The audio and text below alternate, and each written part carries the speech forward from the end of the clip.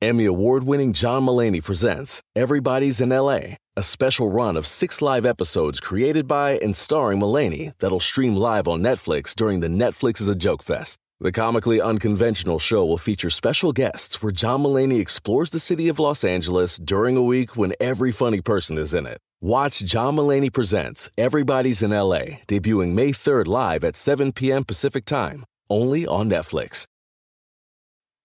This episode is brought to you by Progressive, where drivers who save by switching save nearly $750 on average. Plus, auto customers qualify for an average of 7 discounts. Quote now at Progressive.com to see if you could save.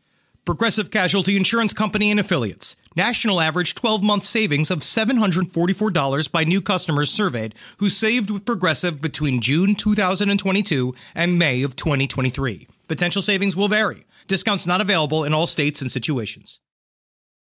Hey there, people. Henry Zebrowski here for Trollville, the web series created by my beautiful wife, Natalie Jean, Sina Ghaznavi, and myself. It is the story of Toby Maguire, a sweet young troll that is forced to reckon with the consequences of his internet actions. It is for rent on Vimeo /on-demand/Trollville. It is a work of love, a work of sweat and hate. We have put our bullshit into it. We put our own money. It's completely independent production like all of the things here at Last Podcast Network, and I hope you could support it.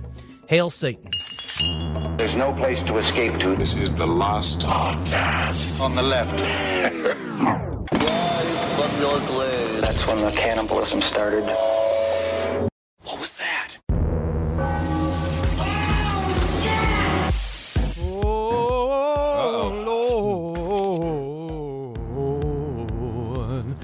Can you hear me? Can you feel, Lord? Can you feel, Lord, in the house? Can you feel him as the time has come, Lord? I'm ready for it, Lord. CBD's into my syndrome, Lord. Oh, come on, let that CBD get all down inside my guts, Lord. Oh, I think our minister's on drugs.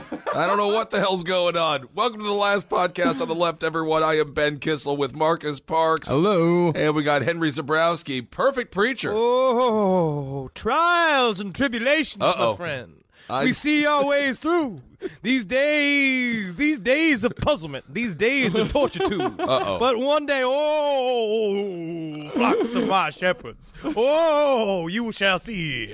The Lord is going to come in. He's going to relieve you of this weight.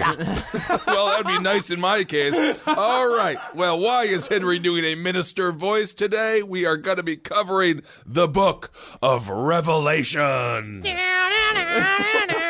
It's the most rock chapter in the Bible, I think, right? Yeah, man. The book of Revelation, a.k.a. the Revelation of St. John the Divine, is the last, best, and by far the most metal chapter in the New Testament of the Christian Bible, written almost 2,000 years ago in what some scholars believe to be between June of 68 AD and January of 69, while others naturally point towards the year 66. I have a question. Why is it that so many characters from the Bible sound like awesome contestants on RuPaul's Drag Race? St. John the Divine, you win. Just immediately. They did that, though. They took it back. Oh, they took it back. It's Okay. nice that they do Good. it. Now, Marcus has been waiting to do this topic for a long time, Yes. haven't you, dog? Very much so. I love the book of Revelation. Now, why are we covering this? Besides just being the most evil fucking ridiculous book ever allowed to be inside of a church? That's it. That's the whole reason why. All right. Because Hell yeah. Revelation is the evilest book around. It's the most metal book around, and it's responsible for quite a bit of pain and suffering in this world. Hey, all right, let's get into it.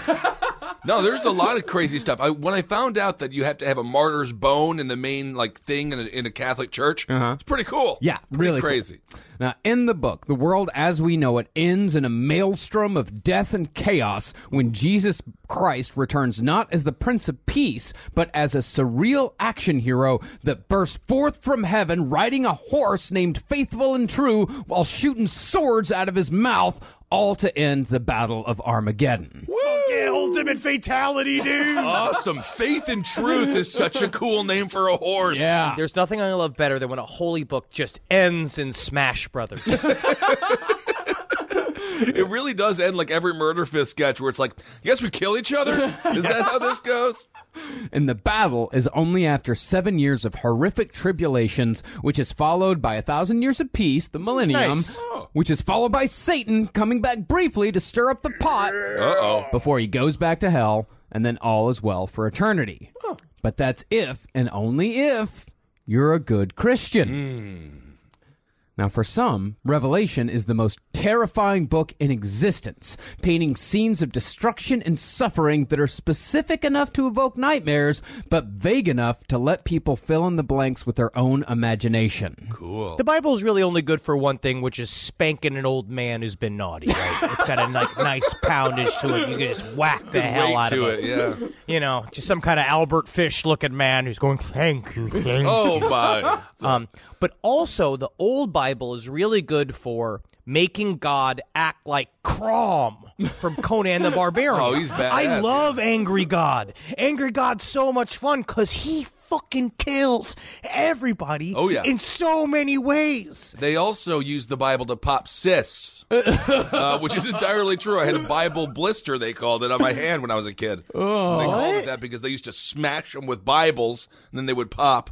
And then that's true. Would they put a cover on the Bible, or is there just Bibles around there covered in cyst pus? No, I don't know what they did, but that is what they didn't do that to me. They drained it like an adult because now we have medicine. But before they would just smash it with the Bible. Well, for an example of the imagination of Revelation, take this verse, read from the King James Version, which, in my opinion, is far superior to all that new international business. Or you are not alone. And don't even get me started on the Living Translation. I mean, Wow. Come on. You are not alone in that because there are many people that take the King James Bible. Like I've seen in the YouTube comments of the documentaries I watched where they all say the same thing about the heresy of the other versions of Revelations. Mm-hmm. Yeah, King James is where it's at. Yeah, listen to this. The sun became black as sackcloth of hair, and the moon became as blood, and the stars of heaven fell unto the earth, even as a fig tree casteth her untimely figs, when she is shaken of a mighty wind. Take these unripe figs! Ooh, I love figs. Revelation also gave us such badass imagery as the 4 horsemen of the apocalypse, the star wormwood, hell as the lake of fire, and of course, the mysterious boogeyman that is the Beast 666. It's my father.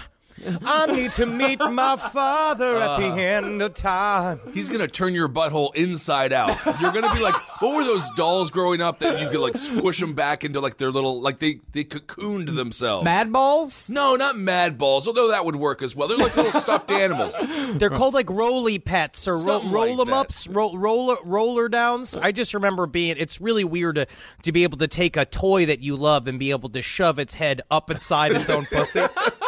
That's what you got to do. Well, not only does Revelations have all that, but Revelation is also the only link that connects the serpent in the Garden of Eden to Satan when it calls the devil, quote, that ancient serpent called the devil, or Satan, who leads the whole world astray. No, he was the only one brave enough to tell fucking Eve that her pussy was hanging out. I don't keep using that, but like honestly, they were supposed. Again, we're going to eventually we'll be covering another topic near and dear to my heart. But Satan was just telling them what's going on. But again, this is not time for my postmodern Satanistic revisionary stance on the Book of Revelation. So yeah, they did get a good age joke in there on Satan, calling him ancient. You know, he wants to be young. That's his whole thing. But this is the OG origination of all these cool ass characters. Right. This is like the first. What's a great comic book series? This is seeing all the boys. This is like wasn't Iron Man like a plumber in Spider-Man 57 or something? I think you had it. I think it's All the Boys. That's the best comic book series. I'm pretty sure.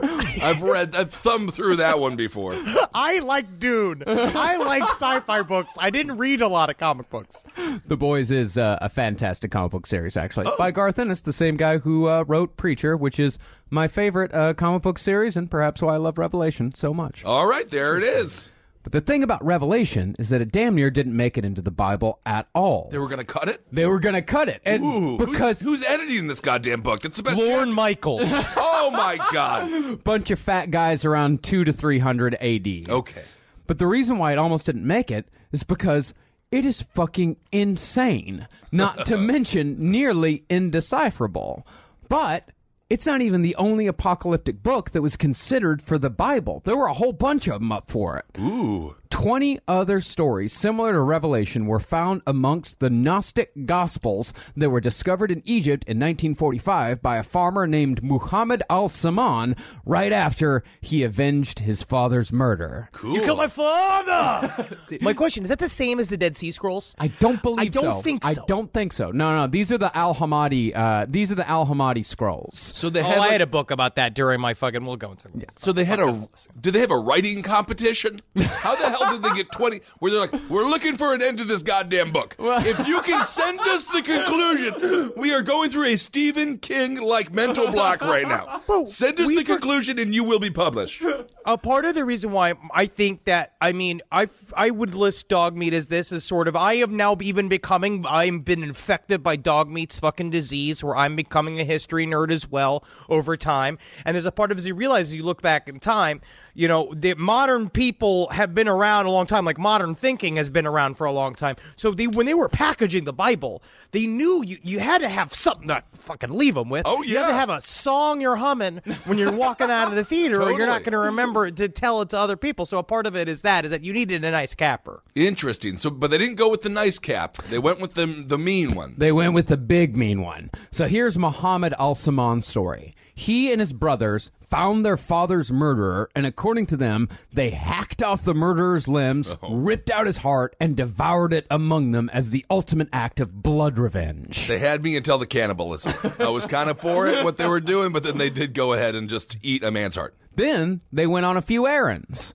and they traveled out into the desert to dig for a soft soil to fertilize their crops. Can I ask, what are the errands? Don't you just go out to the desert and be like, it's the desert and go back? Kissel, I don't know if you paid attention to the 8 years of us doing the show, but as soon as you have a body, that's when the homework begins. That's the errand they were running. I see. Okay. Yes. Well, while they were out in the desert looking for some fertile soil, they found a jar containing 13 papyrus books bound in leather, and those were the Gnostic Gospels. And we will one day to cover Gnostic Christianity, which is something else entirely. And it's a whole side thought that is a lot to cram into our holes, which I tried to do for OST for the last 3 weeks, and I tried to explain it, but I seem to be losing listeners by the barrel, according to some. Yeah, that'll be fascinating. It's one of those the Gnostic Bibles, it's one of those side missions in Red Dead that it takes you like 2 hours longer than a regular one. When you have to help someone who's fucking lost, and they have to go to the totally opposite direction than you were going, and you already got the cocksucker on your fucking horse, and then you can shut the game off at any point. It's not really a job. You haven't signed a contract. You're not a Twitch, one of those people, But you made the commitment, and then they're like, "You're going the wrong way, mister," and then they're annoying you, and then you have to shoot them. Hate that game. Yeah, I've shot a couple of people because they annoyed me as well. But the thing is about the Gnostic Gospels is there might have been even more apocalyptic stories than just those 20. But a lot of the Gnostic Gospels were lost when Muhammad's mother burned them for cooking fuel, having no idea that they'd found priceless artifacts from the early days of Christianity. That's like the day I came home from high school one day, and my mom was so mad about me lying about my math grades because I had been lying about it, and she went ahead of me. She went to my math teacher and found out that I was getting a C, right, because I just wasn't doing my homework. So she came into my fucking room while I was at school and ripped down all of my posters, and some of them are still that Fear and Loathing poster you can't get anymore. You know what I mean? That Area 51 poster that I had, I couldn't get anymore. I got that when we visited Woodstock when I was 10 years old, and you can't go back and get that poster. I mean, now you can with the internet, but at the time it was far more difficult. I think both levels of importance are accurate there. The C in math class warrants getting your posters ripped down, and you killed your fucking father, then you're going to get your papyrus. You're going to get your documents burned. But even so, 20 apocalyptic stories survived, and the competition to be the one to definitively describe the second coming existed even as John was writing Revelation. In the book, he calls out 2 other contemporaries in the text, saying that they were liars and they would be smitten by God eventually. Oh, man. Flame wars have always existed. Yeah. And this is it's very interesting because apocalypse stories and stories of the end of times have been hand in hand with religion since the very fucking beginning. Oh, yeah. Everybody seems to have understood you always need an end to the story that you can scare people with to keep them in line. Totally. I mean, it's just the macro of all cult thinking, isn't it? Isn't there always an end game in all the cults for the most part? Well, I think it also just has to do with rational human thinking, because if you think like, okay, well, if my friend dies, then that means that I'm going to die. And if I'm going to die, then that means that everything's going to die. And if everything's going to die, then what is the end going to look like? Mm-hmm. But it never really makes sense for the end to just kind of be happy. The end is going to look like Jimmy Carter and Willie Nelson hanging out on a beach, and we're all dead. Fuck yeah, dude. Never and them gonna just high die. as fuck, dude. Well, some of the alternatives to Revelation were actually even weirder than Revelation itself. Here is a direct translation from one called Discourse on the 8th and 9th. I call your name hidden within me. O E O E O I O O.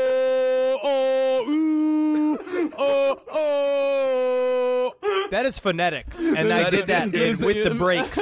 That is a phonetic translation with the breaks, just a lot of I's, O's, and E's.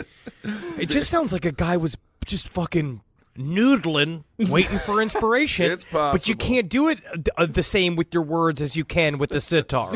And for a while, they just thought, well, if I just keep like writing vowels, eventually I'll come up with a prophecy. Absolutely. But after centuries of arguing, it was decided that the Revelation of John should be included in the Bible for the following reasons.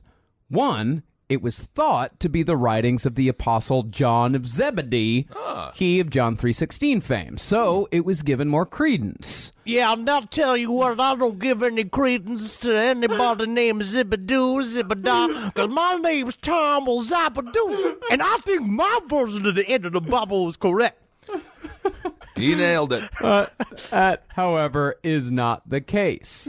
We now know that the book of Revelation was written by just some dude named John, who was exiled by the Romans out to an island called Patmos off the coast of Turkey. I like it better now. I actually like that it's just an everyman. Yeah, well, it's Now, an do every... they know, is John of Zebedee, is that also known as the Apostle John? Is that the same Yes, guy? that's the Apostle John. And then, but John Baptist is different than John of Zebedee, Yes. right? Yes, John the Baptist is a totally different dude. How many people did John the Baptist accidentally drown? That's what I want to know, because I did one of those river baptisms. Yeah. The pastor just he just dunked me, Yeah. and I was wearing a white shirt. I told this story before. They laughed Well, at he me. was trying to When they got out of the establish water, dominance. They laughed at me, Henry. He was trying to establish dominance. It's like training a dog. He saw how big you were and how happy you were to be in the water, and he wanted to make sure that you knew who the boss was. Well, John of Patmos, it's thought by reading the scripture that John of Patmos was probably known to his followers because he said, I, John, your brother whom you know. Okay. So it's thought that Revelation was actually like more of it was kind of a radio play. It was meant to be read aloud. People were supposed to sit around and listen to John of Patmos read this thing. And that implies that, he, at the very least, had followers. He had people that listened to what he had to say. Cool. And in fact, John of Patmos wasn't even a Christian, at least not in the modern sense. He was Jewish because at that time, the construct of Christianity as we know it didn't exist yet.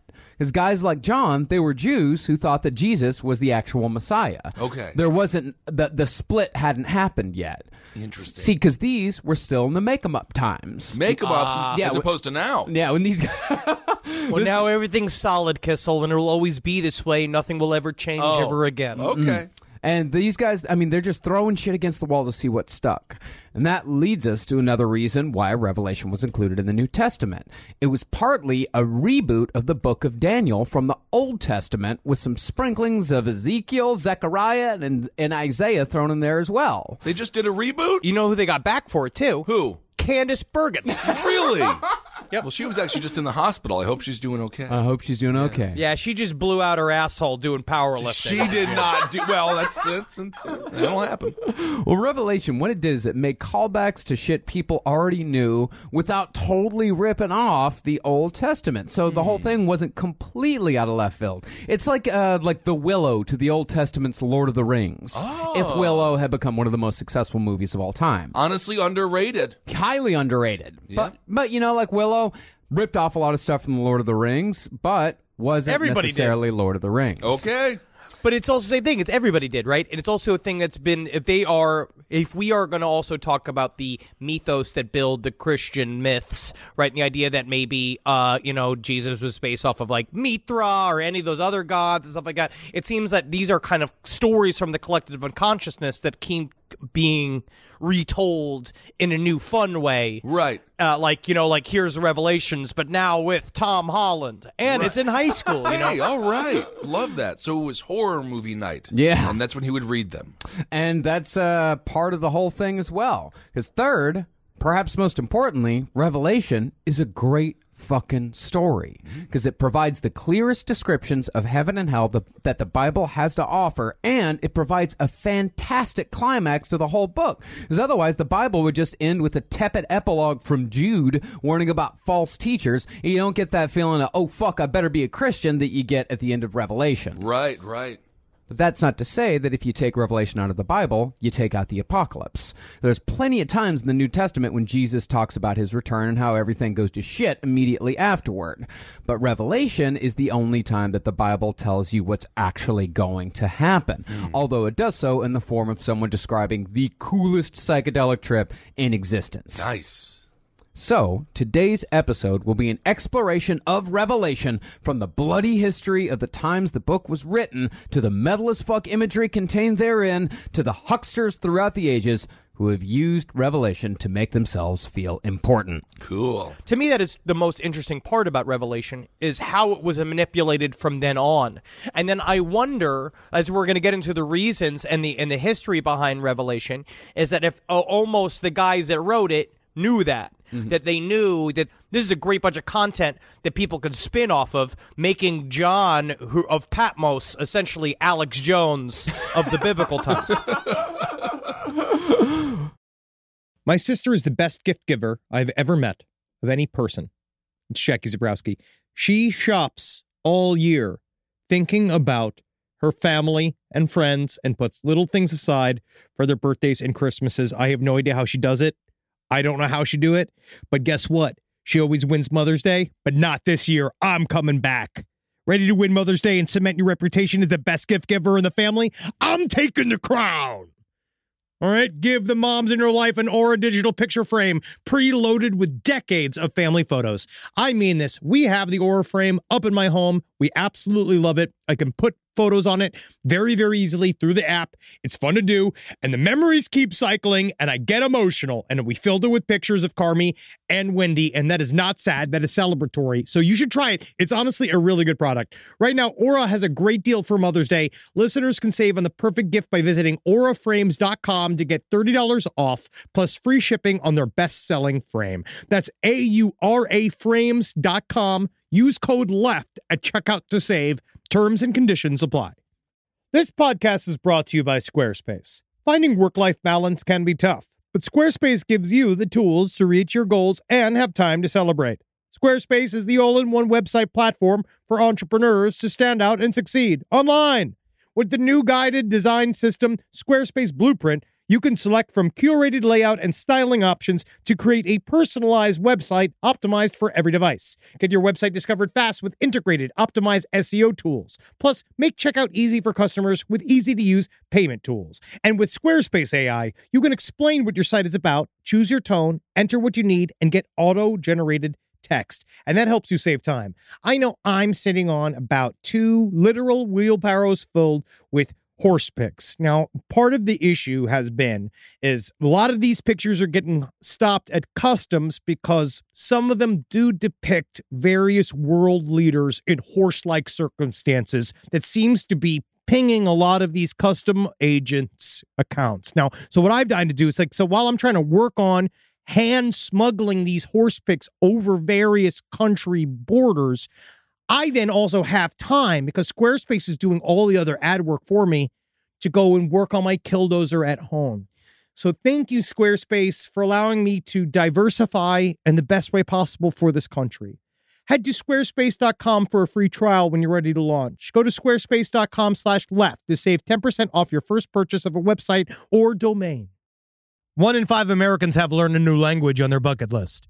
If that's you, make 2024 the year you finally check it off the list with Babbel. Be a better you in 2024 with Babbel, the science-backed language learning app that actually works. Don't pay hundreds of dollars for private tutors. It's a waste. Don't waste hours on apps. Besides appetizers, that's the kind of apps I like. Babbel's quick 10-minute lessons are handcrafted by over 200 language experts to help you start speaking a new language in as little as 3 weeks. Did you know that empanada is already Spanish? I didn't. Thanks, Babbel. Did you know that burrito is already Spanish? Wow. I just got to learn all the rest. And eventually, I'm going to be eating downtown Mexico. Thanks, Babbel. Here's a special limited time deal for our listeners. Right now, get 60% off your Babbel subscription, but only for our listeners at babbel.com/left. Get up to 60% off at babbel.com/left, spelled BABBEL.com/LEFT. Rules and restrictions may apply. But before we really get into it, let's acknowledge our two main sources today. The first is Revelations, Visions, Prophecy, and Politics in the Book of Revelation by Elaine Pagels. Pagels. This one covers the history surrounding the book. And that one was tackled by research assistant Rachel. Thank you, Rachel. Thank you, Rachel. The other is Armageddon Now, The End of the World, A to Z, by Jim and Barbara Willis, which is a super fun, extremely well-researched, rational encyclopedia of the apocalypse written by a Church of Christ minister and his wife. I'm glad that you read books that have good citing on them. I, for the other hand, did a full-on deep dive back into YouTube, which was fun, and it reminded me of, I watched several Mysteries of the Bible type documentaries. Oh, that's Remember great. back in the day, it was like the early 2000s time period of the History Channel after World War II, in our childhood, it was all just World War II. Yeah. And it was during that time period when it was all Nazis and the occult and stuff like, are dragons real? Like, I missed that History Channel time period. Yeah. All Oh, of yeah. those Revelations documentaries are fantastic. Those reenactors are incredible in that series. Yeah. Really talented good. people. You could barely see the beard tape on a Barely lot of see them. And I also say there's a fantastic documentary called Revelation that is about 2.5 hours long. That is a, you'd say biased, but I'd say researched Catholic view of Revelation by a man named Doug Batchelor, who is president of a company called Amazing Facts. And a lot of it is very interesting, especially when he talks about the talons of the Jew, They get which is controversial. Yeah, it sounds like it. Gets a little anti-Semitic, perhaps. Well, there is definitely an anti-Semitic reading possible out of Revelation because John of Patmos mentions the synagogue of Satan, and some people take that to mean that all synagogues are of Satan, but he was actually referencing one of the 7 churches of the time, but we'll get into the 7 churches later. All right. Because as if you'll remember, John of Patmos, Jewish. Super Jewish. Well, I don't know why you have to say super Jewish. I don't know what that means exactly. He went to the temple in Jerusalem. He was super Jewish. Yeah, can he bend a menorah with his bare hands? 'Cause that's how you know. One thing we're going to say right now is we are not biblical nor historical scholars. Fuck you. In fact, it is worth mentioning again that we are by no means scholars of any kind in any way whatsoever. Well, I'm a little bit of a historical scholar starting from 2000. I remember everything that after 18. I remember everything, and that's when you. Yeah. I tell you what, I could do a burrito tour of L.A. in a van that would warrant people paying ticket prices. Yeah. I'm very good at it. I believe it.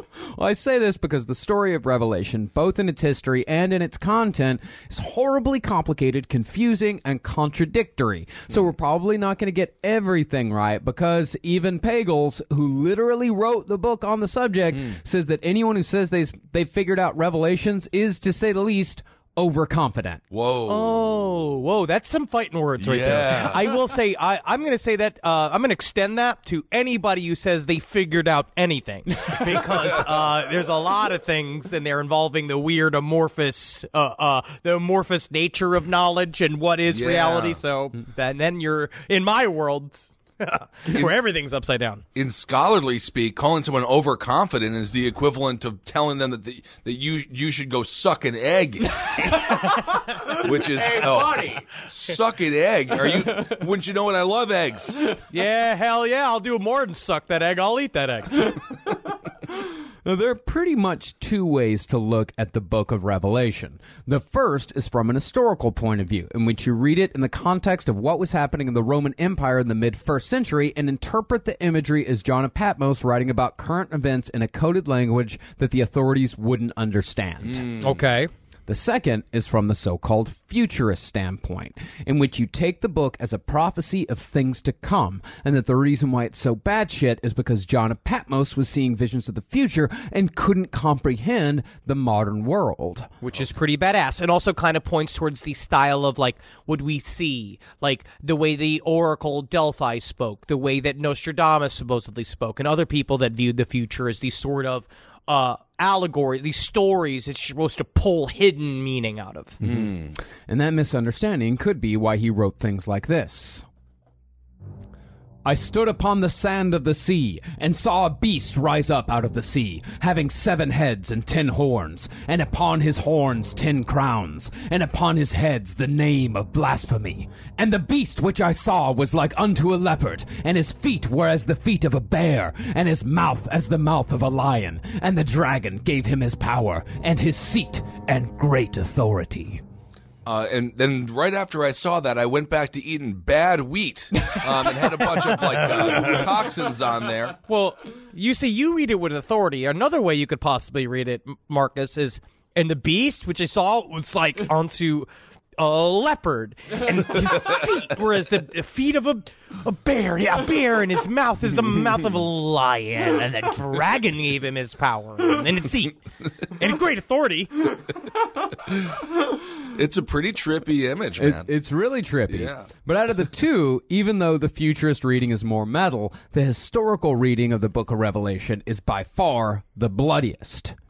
So one of the things that you probably heard again and again if you were raised in a Christian church is that Christians worshipped in secret in catacombs and caves for hundreds of years until Constantine came along and converted. Now, while Christians were indeed killed, it wasn't necessarily just because they were Christian.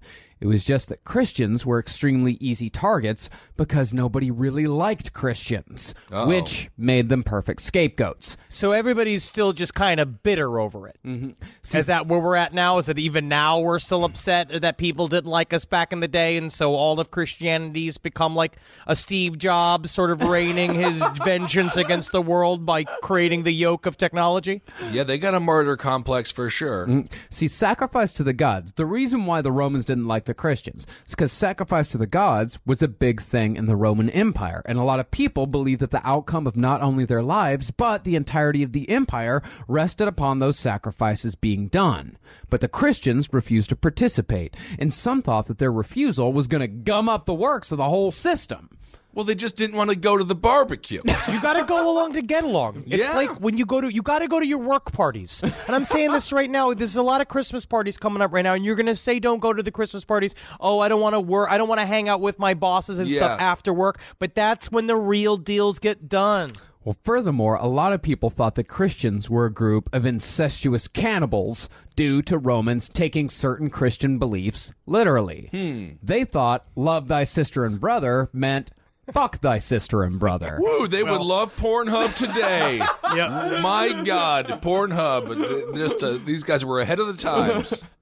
And they thought that consuming the body and blood of Christ was actually consuming flesh and drinking blood. Hey, man, they're still into it. They still think you still that. talk to fucking Catholics. They believe that shit. They believe it transmutes. So they're not wrong. They're not And it wrong. is freaky. But I guess it's cool. It is an interesting way to think about it. Like a vagabond of these people come over. They're talking about drinking blood, eating flesh, and then talking about all this have sex with your sister and brother stuff. I can kind of understand. Be like, who are you? Why are you? They're like, he's like, no, do not make fucking your brother or sister a law because I enjoy it too much for it to be my job. And then if you're a Christian, you'd be like, no, man, it's not like I'm going to have sex with my sister. It's like I like my sister. Like I like my sister. I love my sister. So you want to have sex with your sister? No, man. Like, We here of the Roman Legion fuck our families on the regular, but we do not need some heretic god to tell us to do so. Well, the things about this is that when Rome was going through shaky times in the centuries before Constantine, because those hundreds of years, those centuries, there was a lot of shaky times. we learned a little bit when we did our tour of the Colosseum in Rome. That was pretty interesting. Yeah, and so when times were shaky, then that would be when the Roman government would say that it was time to return to, quote, traditional Roman values. Woo! And the easiest way to make Rome great again was to blame the Christians. Now, when it comes to the book of Revelation and what was going on in the Roman Empire at the time, it's believed by some that Christians had recently gone through a persecution at the hands of the tyrannical Emperor Nero. Oh, man, I have fallen down a Nero hole as well. Started reading a book called The Confessions of Young Nero by Margaret George. And man, oh, man, nothing's like making an actor a dictator. Oh, yeah, dude. They hated him. He was horrible. Yeah. Now, about 20 years before Revelation was written, the city of Rome had suffered a devastating fire that burned for 6 days and completely leveled a quarter of the city, while a further 7 districts were rendered uninhabitable. Now, the story that we all know is that while Rome burned, Nero supposedly fiddled, although he actually played a lyre as fiddles were not yet invented. Okay. Can you actually read it correctly, Marcus? Actually, but the thing is that fiddles actually weren't invented yet when Nero was in power, so he actually played a lyre, which many people erroneously pronounce as lyre, but it is actually pronounced lyre. All right. Thank you. Very good. Now I've absorbed the knowledge Now I get it. because I need to hear it in the tone. Yes, it does make me want to give you an atomic wedgie, but that's okay. And while there is no proof, it's thought by some that Nero ordered the fire to be set for reasons ranging from pure psychopathy to gentrification. He did a wanted lot to of build shit. some new temples. Oh, that's what I heard in the Colosseum by our tour guide. Yeah. It was very nice when I was in Rome. The tour guide was very nice. It was very They'll nice. say anything for your money. No, I already gave him my money. He was an actor. He was a performer. But yeah, because it's said that Nero possibly paid a bunch of his cronies to act like a bunch of drunkards going around setting the city on fire. Okay. But either way, Nero supposedly blamed the fire on Christians and punished them all in the classic Roman ways.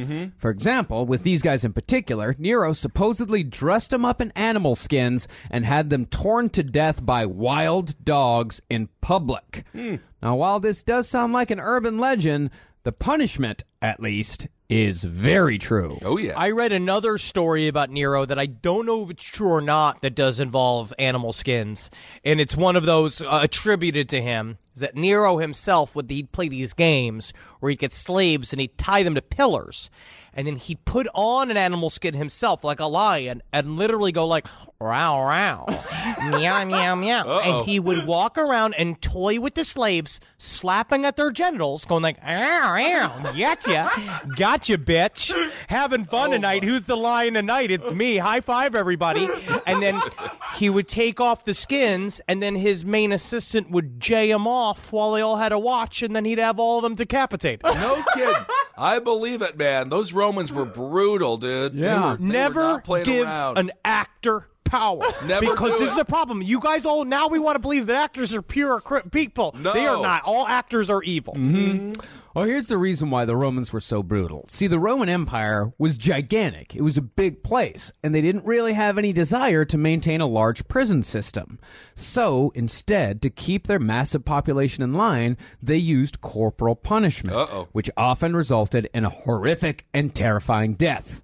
And this death sentence could be handed down for the smallest of infractions. For example, if you wrote a dirty song about a minor government official, you could be sentenced to death. They're going to kill Dave Barry? It's lighthearted. It's good. It's just good humor. Can you imagine what they do to Weird Al? Oh, my God. Can you imagine? Seeing him writhe, because what would be a more haunting image than him being disemboweled by a hook while Beat It is just playing on the loop. My. And him was like, And Death by Beast, where you'd be thrown into the arena to be ripped apart by leopards, boars, and or lions, was a pretty common way of handing down that death sentence. Yep. And to add insult to injury, these public executions weren't even the main attraction at the arena. It was a lunchtime intermission. Yeah, dude. Yeah. When we did that little tour, it was fascinating because they actually had a pretty big middle class in Rome. They were kind of the first population to do that. And they used to just give out free wine. And then it was free to enter the Colosseum. And no one really had jobs. So they were just fucking like, I'm slightly bored over here, sir. And they'd be like, get another Christian. And then they just threw him in. And all the animals were super hungry, of course. I mean, it was savage. And then they would go dump in the same line in a bathroom. You know how they used to shit? Yeah. They used to share the stick. The wiping stick. That's why the term short end of the stick, that's where it comes from. So they would take dumps in like rows, like right by each other with no walls, and then they would share a wiping stick. So they were nasty. I tell you what, man, that's just a freer group of people. That's what I hear when I hear what you say. It's like it's a group of people with less hang-ups, bro. But I'm going to say, full disclosure, if I was a middle-class non-Christian in Rome, I would be front row every single day. Would you go now? Like, would you go? Like, because it's not so much, it's like, I don't want to, like, pick a group who should be subjugated to this, but mostly I would say it's people who drive too slow in the left lane on the 405. Okay, if you take those people and you take all of them out there and you have them all massacred en masse, I would enjoy it. I'd sit and watch it for a second, but I don't necessarily want to watch death all the time. I like it a little bit more fake nowadays, I think. Yeah. But one of the big misconceptions is that it was just Christians getting thrown to the lions. It was not. It was that Christians were a small part of it. It was criminals. Like, it was just criminals of all stripes that were, thrown to the lions or the leopards. Lions, I think, were actually like a special attraction. They didn't always have lions. It was usually just like boars or, they had leopards. Elephants coming through there, and they could even do water wars because they could fill up the Colosseum with water because there's an aquifer underneath it. It's totally true. That's cool as shit. And they could drain it in like 3 hours, and so like they could have like a ground battle at the night. So they would fake naval battles, and the whole thing where they would tie up a slave on one end of the boats, and then they would just shoot him a bunch. Isn't that crazy? You know what I find interesting is that you can't remember our birthdays, but you can remember every word that this one thing you remember. This tour guide at the Coliseum downloaded this information into you. It's just crazy. Another favorite method of executions for the Romans was, of course, crucifixion. And this right here is a bit of a preview of next week's episode.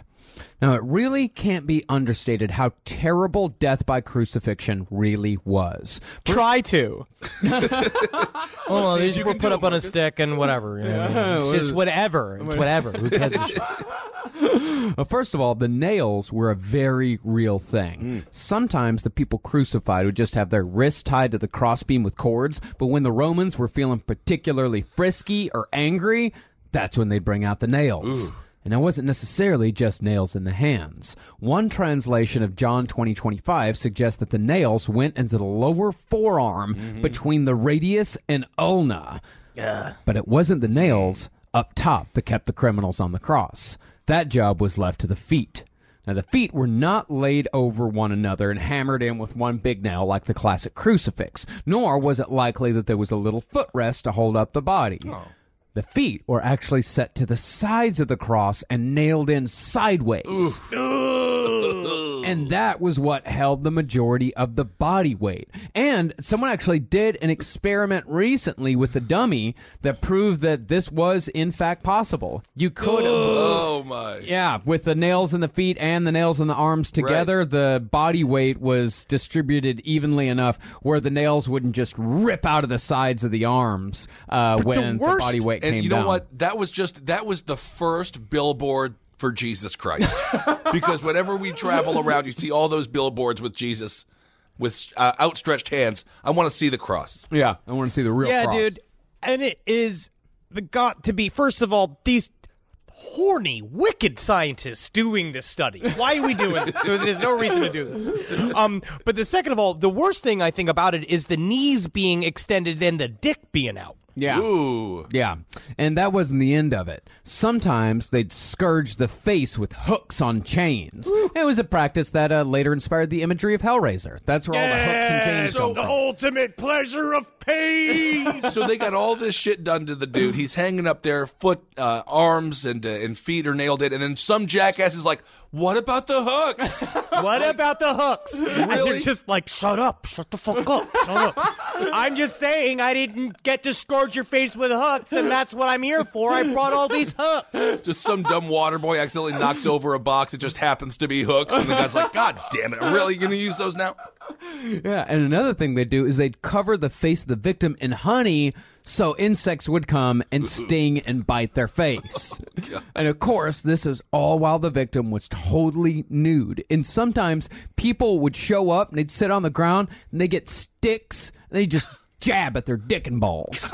Just for Honestly. fun. Just sitting there just giggling, just jabbing at them. That's for the kids. The kids got to do something in all this. Just a strange pinata, huh? My God. Oh, Mikey, flop to the left. You want me to? Stop each other. All right. There it goes on the other side of the balls. I'll flip it over to the right. There it goes. You got some big balls, mister. I'm pretty sure the sentence, no, this is just so horrible you gotta laugh, was made first by someone on the cross, just being like, well, what else am I gonna do? You gotta laugh. I gotta laugh here. Yeah, as insects are eating your face is also covered with hooks. Children are poking at your balls with sticks. Nails are through your arms and feet. You gotta laugh. You gotta laugh. You gotta. Because if you don't laugh, you just end up crying. Yeah. And he's up there watching them flip it back and forth. Because you know what? Actually, that's what gets people the most naked and afraid is the little bugs. Yeah. Oh yeah, yeah. So now how long on average are they up there? I heard like 4 days, 5 days. They could live for quite a while. Well, it all depends on how the person actually died, because death could come in any number of ways. I mean, the causes of death range from anything from heart failure to dehydration to sepsis from the wounds to, in some cases, slowly being eaten alive by birds and other animals of prey. Yeah, so it could be, because sometimes people would die, because there was actually a time where it was fashionable to hang people upside down on the cross. But they stopped doing that because people pass out like really fast and then you die. There's no fun in that. Yeah, there's no fun in that, and then passing out after 10 minutes. I see. Yeah, you don't get any of the screaming. Yeah. And sometimes, like when people would asphyxiate as their bodies like slowly came down, you know, and their arms were outstretched, they'd, their lungs would collapse and they'd asphyxiate. But yeah, you could, if you were particularly tough, you could last for a few days without a doubt. But yeah, you're definitely dying of dehydration eventually. No matter what, you're dying of dehydration. Right. But no matter how it ended, crucifixion was a fucking terrible way to go. And as far as Revelation went, it was said that Nero was particularly fond of the method. It's said that Nero gathered up a bunch of Nazarenes, as the early Christians were called, and crucified them in his garden during a party. Then, everybody's having fun. Get up. Get up. The screaming is the music, y'all. Okay? Now everyone's going to watch me do the president's speech from Independence Day. All right? Because I'm the best actor in the world. Nero is literally if Neil Patrick Harris became a dictator. Eventually, you love Neil Patrick Harris. You think he's very charming. But eventually, he will kill you for his own enjoyment. Oh, absolutely. I could see it. And then when the light faded, Nero lit the Nazarenes on fire to keep the party going. Wow. Now we just get more vodka. Back then, light the people on fire. So what does Nero have to do with Revelation? Well, it all comes down to the number 666. Uh-oh. See, a lot of people think that 666 belongs to the devil, but that's not strictly true. And I quote, "And he had power to give life unto the image of the beast, that the image of the beast should both speak and cause that as many as would not worship the image of the beast should be killed. And he causeth all, both small and great, rich and poor, free and bond, to receive a mark in their right hand or in their foreheads, and that no man might buy or sell, save he that had the mark, or the name of the beast, or the number of his name. Here is wisdom. Let him that hath understanding count the number of the beast, for it is the number of a man, and his number is 666. His number is 666. All right. Well, that reminds me, 666, $6.66. That's all it costs to buy our new special. Fucking Maiden, man. A long time ago, we did name Iron Maiden the official band of Last Podcast on the Left, and I'm going to continue that with this episode. Sure, I love Iron Maiden. See, back in Nero's time, a fun game that the people of the Roman Empire used to play was to attribute numbers to people's names, giving a numerical value to each letter and add them all up. You say fun, I say a little autistic, but hey, who am I to limit people's fun? And if you write Nero Caesar in Hebrew and assign each letter the numerical values that were decided upon for each letter, what does it add up to but 666? Okay. Hell yeah, yeah, it does, yeah. And by the way, I checked, and out of all our names, my name's the only one that comes close. I got 645. 645. Yeah. 645 nothing. What's mine? I think you're in the 400 or 500s. Doesn't matter. Henry's up in the 800s. It's the Z that fucks him up. Oh. Yeah, man, I'm past it all. Yeah, Z's, I'm past it all. W's, S's, he's done. Ah, okay. Yeah. The thing is, the number of the beast may not even be 666. Don't do this. Uh-oh. Don't even do this. About 100 years ago, archaeologists in Asia Minor hit upon an ancient trash heap. Trash heaps being among the most valuable of all archaeological finds. See, there's in 5,000 years, there's going to be so many great archaeological finds. It's not that we're ruining the environment. We're making it fun for future architects. Or what it is. Yes. We're making it fun for future archaeologists. But it takes a while to work through all this stuff carefully. So it wasn't until 1999 that these guys came across a scrap of papyrus that ended up being an ancient copy of the Book of Revelation. And this copy said that the number of the beast was actually 616. Oh, no, the number of the beast can't be the area code for Grand Rapids, Michigan. 616. Yeah, and if you do the number thing, 616 matches up with another Roman emperor, Caligula. Ooh, I almost like that better. Yeah, now Caligula, I mean, he didn't really give a shit about Christians. He was just more concerned with, like, making his horse a government official and fucking his sister. Well, he was having a good time. Yeah. But he did commit an affront to the Jews, and that affront could have really pissed off John of Patmos. Caligula attempted to build a statue to himself in the Jewish temple at Jerusalem, which would have been bad enough to name him the Beast 616. Okay. But the thing is, it's possible that the persecution of Christians during Nero's time, at least, might not have even happened. See, What? That's not what my tour guide said. See, well, I mean, I'm talking about the time of Nero, the time of Revelations, because the persecution of Christians, at least in the 200s and the 300s, that definitely happened. But back then, the construct of Christianity was not as established as it was a couple hundred years later. Yeah, there was no reality shows with fun Christian families. Of course, I know. See, because we only have one source for Nero's persecution of Christians. That is the Annals of Tacitus. And those were... Go to the doctor. Yeah, dude. I thought, did Marcus, did you have the annals of Tacitus, and that's where you had to get that colonoscopy last year? Yeah. Oh, my goodness. And those were written about 50 years after the reign of Nero. And we have no idea where Tacitus heard about all this. No other writer corroborates his claims, and all other ancient sources on the subject just quote back to Tacitus. And that includes Sulpicius Severus. Just wait until the fucking internet goes down and InfoWars is the only one that works. It's going to be the only website that works. That's how this shit all happens. And even if it did happen, Nero didn't burn all those people after the fire for being followers of the Nazarene. He burned them because he said they were arsonists. And they were pegged as arsonists because they were easy scapegoats, not necessarily because of their beliefs. But if there's one thing Christians love, and this goes double for early Christians, it's martyrs. Oh, they love Oh, yeah, man. They're the rock stars. Early Christians couldn't get enough of martyrdom to the point where some would beg Roman officials to execute them for their beliefs. How annoying must that have been to be a centurion and having a bunch of Catholics like, kill me, please let me go. I want to see Jesus. And they're just like, just get the fuck out of here. I'm trying to make a article. That's how all the ghosts that naturally haunt your apartment feel about you, Henry. Where it's like, we would, but you want it so much, where it's boring now. Yeah, I mean, in one case, a governor in Asia Minor, he executed a few Christians, but when he suddenly found himself overrun with more Christians wanting the same thing, he told them this, and this is a matter of historical record, quote, "You wretches, if you want to die, you have cliffs to leap from and ropes to hang by."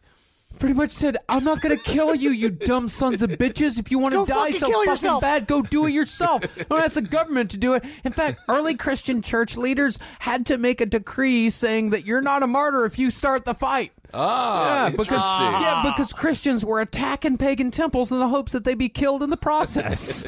Gotta give Well, so the idea is that at this time, John of Patmos he felt that he was a part of a group of persecuted Christians, right? So this is all kind of written to sort of disseminate, like he was trying to disseminate this information, the idea of kind of like a satire about Nero almost, and the idea is like, but it's essentially just sounds like a revenge fantasy. It's very much a possibility that it's very much a possibility that this is a large revenge fantasy, anti-Roman propaganda. But martyrdom, there was a lot of persecution of the Christians, though. Sure, absolutely. But later on, long after Revelation was written, my mom told me they were a lot. So I grew up knowing that there was a lot. No number specific. Couple hundred years after, or at the very least, I would say 200 years after was when it's like saying what you're saying right now is that you're like saying like, oh yeah, the Old West, like Nintendo 64 was super popular then. Yeah. My mom didn't tell me that. I'll have to get on the phone with old Laura Kissel and hear her interpretation here. Boy, Texas Pete is a sauce that allows you to sauce like you mean it. It's what people gather around, it's generosity in its simplest form, and it's a swagger people have who know what's good. Each Texas Pete hot sauce is packed with bold, balanced flavor. This signature tanginess is what makes it a legendary hot sauce that can be used on just about anything.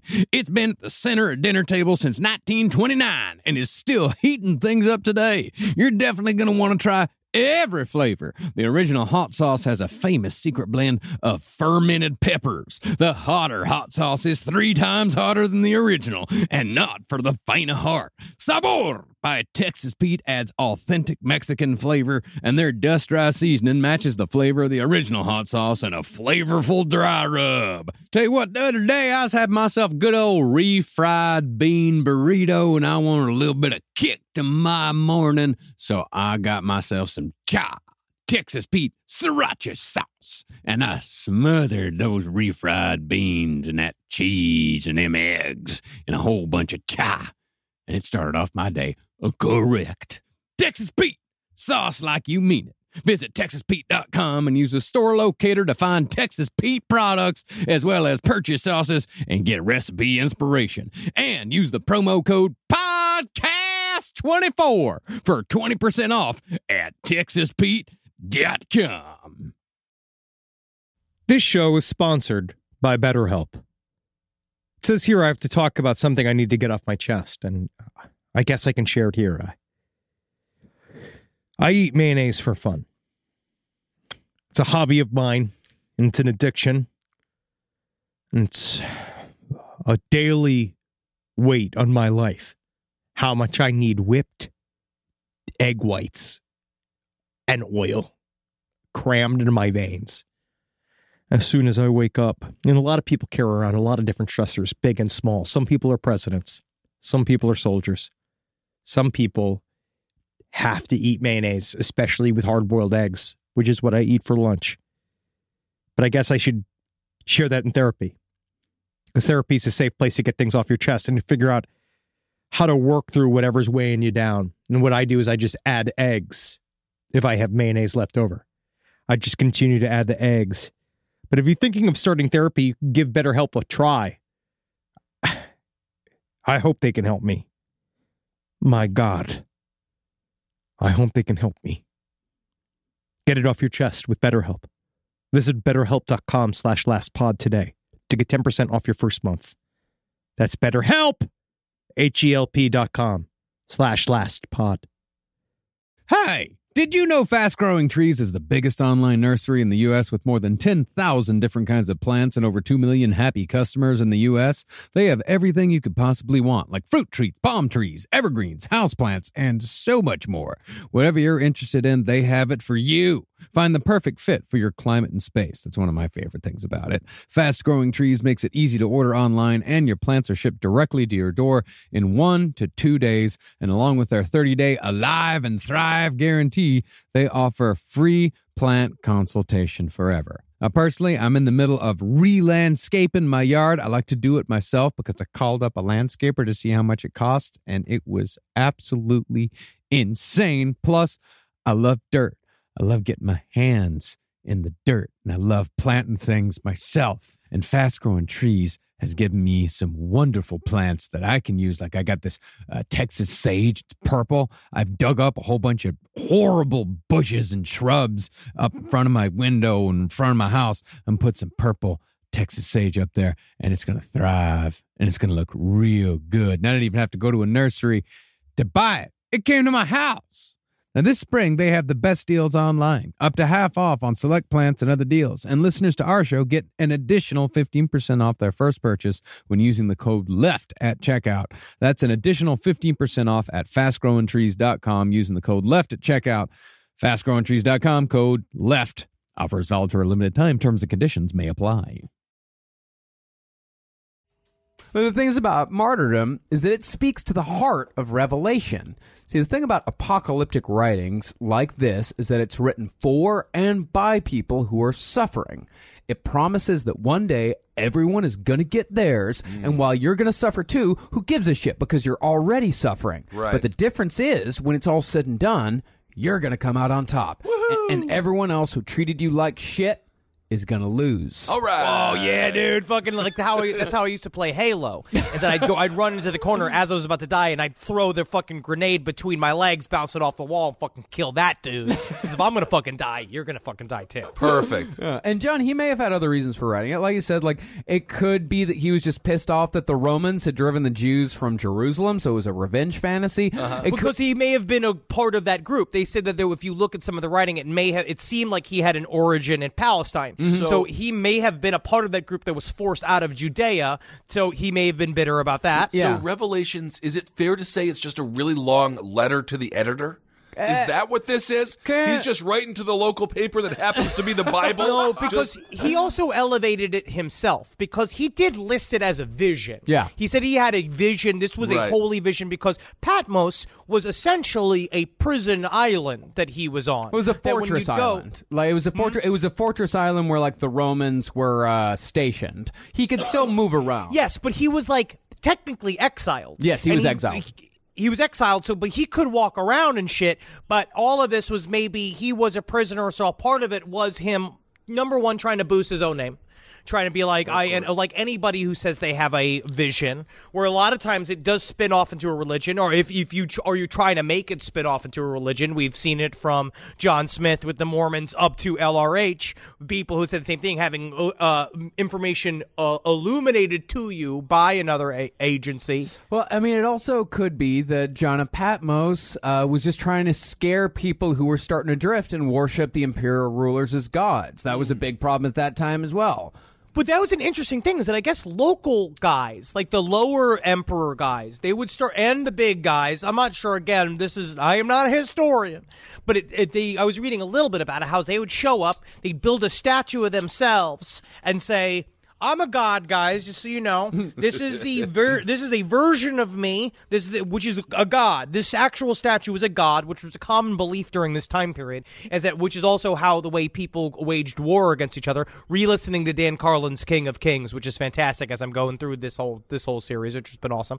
But talking about how, like, you have a statue that actually is God, and so people are worshiping it. So he's saying that essentially it's idolatry, it's worshiping of these things, and it's also anything that isn't the real Christian God. It's deifying emperors and shit like that. So this is possibly a protest against that, and that's what the whole seven-headed beast thing is that the seven-headed beast is actually the seven hills of Rome and all that bullshit. And now, Starbucks isn't even saying Merry Christmas on their cups. That's what I'm saying. And this is where it started. Yeah, then this is where it's been going since the beginning. Right. That is ridiculous what's happening nowadays. The persecution's real, Oh, it's really real. It's very, very real.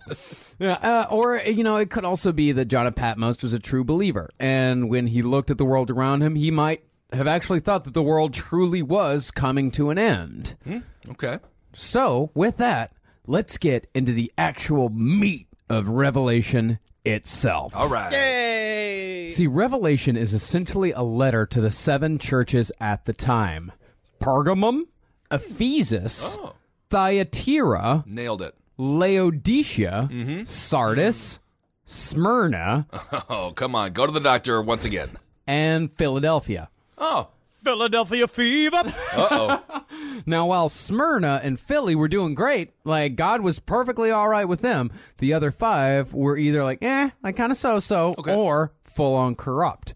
And so, God sent John on a wicked psychedelic trip to show them the events that were to come, so John could let them know what was going to happen to those who didn't shape up. And we can't go through all of Revelations line by line. And admittedly, we're going to yada, yada, yada over large parts of it. No, Marcus, no! Yep. You can go read it if you like. I mean, it's a short read. You can read it in about like 30 minutes. Okay. But it's 22 chapters. It's a fun little read. But at the start, essentially, John meets Jesus, and Jesus shows him how he and God plan to wipe us all out. Fuck yeah, dude. That's fucked up. Why is Jesus doing this? Yeah, right. Why would you do that? Being like, yeah, buddy, I'm sorry. We're gonna have to kill like a lot of you. Yeah, man. I mean, to do this, you got to walk out. You got to report to the FBI. You got to report to the authorities. Otherwise, you're complicit. I mean, this is a conspiracy. And it all begins with the 7 seals. It's a funny joke. It's a funny joke. Oh, I seals. see. There's seals. 7 inches. But I actually did not truly understand what the fucking seals were for a while. I didn't realize that it was the way it's shown to be in these various documentaries I saw is that it's like Monty Python. God and the angels they show up in front of everyone, and then God has a scroll that has 7 of the wax seals on it, which I, for some reason, did not understand because I'm dumb. Yeah. Now, the 7 seals are fastened upon a scroll of parchment, as he said, and when each seal is opened, something god-awful happens here on Earth. Oh, it's like a demonic advent calendar. That's exciting.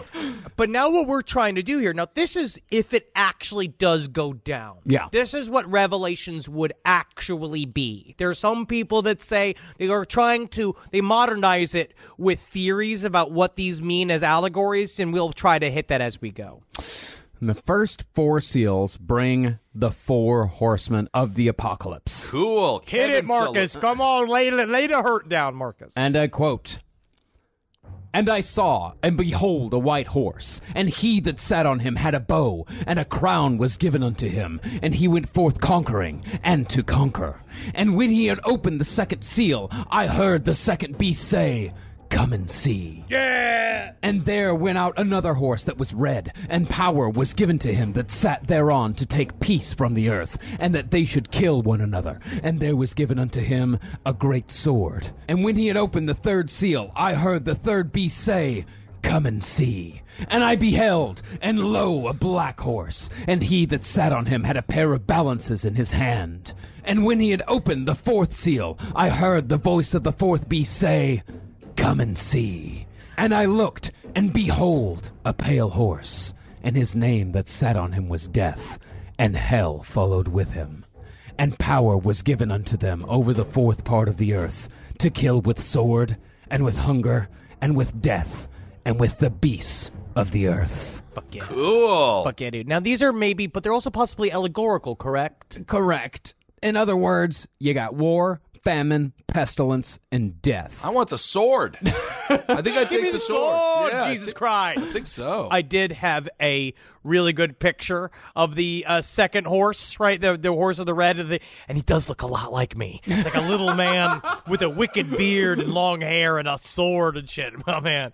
I fit it. It'd be a lot of fun. I get the story. I mean, this is awesome stuff. Yeah, and these are the harbingers of the apocalypse, and this is when the 7 years of tribulations begin. Okay. It's pretty much just 7 years of just god-awful shit happen. Happens to the people of Earth over and over and over and over again. A lot of us die. Most of us die. All of us die. Well, it says, according to them, it's 1/3 of the human population will die, I guess. They have very exact numbers. A lot of these documentaries, quote unquote, on YouTube have a lot of exact numbers where they say, like, and this will last for 30 minutes, and this will last for 6 months, and this will last for 7 years. And then when they do this, it's like, again, it's 1/3 of humanity is wiped out. For what reason? Well, the third of humanity, that is a part of the Book of Revelations. And the Book of Revelations does actually set out some very specific time limits. So it does say at certain times half an hour. It does say at certain times like 1,245 days. So it is very specific with times. Which is important. It's like when you're asking for money on the subway. You got to hit with him and like, I only need $7.13 for a bus ticket to Milwaukee. Like, you have to keep it specific. More specific, but that means they're also lying. Yes. Now, the fifth seal reveals what I think are Christian martyrs, and when they complain that their deaths have not been avenged, they're given white robes, and their murderers are all put to death. So they're bitchy martyrs? No, you guys didn't even... I martyred myself over here. I'm martyring myself. The fifth seal technically should be called the Nerd's Revenge. No one even cared that I martyred myself. You know what, Tony? No one cared that I did either. Can you even believe that? Here's your robe. Don't worry, we're killing those guys from the 7-Eleven that called you queers for getting the soda slushy. The sixth seal brings a great earthquake, and the sky turns black as sackcloth, the moon turns blood red, and the stars fall from the sky, and all the kings, princes, generals, and the wealthy run away and hide in caves. Then an angel comes forth and puts a pause on the whole thing, saying that the apocalypse is not to continue until the angel has placed the mark of God on God's servants. And those servants are numbered at 144,000. Ooh, it's a lot of work for that angel. Just pop it. That is such a fucking menial labor job for an angel. Well, you think that angel's going to be doing that? No, that angel's going to be getting a temp. And that temp is going to be chosen, and then he's going to go, because I've done that in retail with the fucking price gun. Oh, yeah. This is the Christian equivalent of the price gun. Yeah. That's amazing. Now, as you probably know, 144,000 is central to the faith of the Jehovah's Witnesses. They take this passage literally, meaning that they believe that only 144,000 people will be allowed into heaven. And even then, most of the spots have already been filled. Uh-oh. But that doesn't mean that everyone else goes to hell. Those who are not anointed but are still of the faith are known as, quote, the other sheep, as stated in John 10:16. And those other sheep will be resurrected after Armageddon to live forever on paradise earth. That's what the Jehovah's Witnesses believe. I see. The other sheep is obviously a Sony animation title starring The Rock and Kevin Hart. Oh, yeah, it'll be as big. the other sheep. So It'll that's be- already that you've just made that a reality. Right. So they got a little class system there. They can't be getting into the first class. Yeah, no, it's very much a class system. Now, the 144,000 have also been attached at times to another famous biblical event, the rapture. That's when the righteous are scooped up into heaven right before the apocalypse, while the rest of us are left to suffer down below. Right. And according to Dr. Harry Ironside, DD, Lit D, I don't know, I don't think he is a doctor. He wrote a book called The Lamb of Prophecy, or Signs of the Times, and he did a revelation chart. Now, if you look at this chart, it does not make what one would call an iota of sense. But apparently, there's going to be two raptures. That actually, the first rapture did happen when Christ was murdered, and that when he was resurrected, he actually came back and took dudes with him. Right. The saints, he took guys with him up. And that now we're waiting on there's going to be the second rapture in the middle of all this, which is essentially being like, okay, you guys got the hors d'oeuvres of torture, but that's enough. You can come to heaven now. I'll tell you, man, it's going to be a heavy load. Elevator at full capacity. I have seen some of the Christians in the Midwest. Woo! Warning, in case of rapture, this car will be unmanned. Yeah, well, that's dangerous for the road, sir. But the thing is, neither the word nor even the concept of rapture is mentioned in Revelation. In fact, the word rapture is never mentioned at all in the Bible, although the concept is certainly discussed. Because, see, there was a question. If things were going to go to shit when Jesus came back, because that's what Jesus was saying, I'm going to die, and when I come back, everything's going to be fucking awful. Right. The question was, what was going to happen to all the Christians still alive who were just going about their business? Yeah. Well, it is answered thus. And this is not in Revelation. I believe this is either in Matthew, Mark, Luke, one of those. Okay. Oh, one of the Ninja Turtles. Yeah. Yes. For as in the days that were before the flood, they were eating and drinking, marrying and giving in marriage, until the day that Noah entered into the ark, and knew not until the flood came, and took them all away. So shall also the coming of the Son of Man be. Then shall two be in the field, the one shall be taken, and the other left. Two women shall be grinding at the mill, the one shall be taken, and the other left. Okay. So in other words, people are just going to disappear. But for centuries, this concept was not a main thrust of the Christian church. See, the concept of the pre-tribulation rapture, in which good Christians will be taken away to heaven while the rest of us have to deal with all that bullshit, that didn't even exist until the 1830s. Oh. You know, it was funny.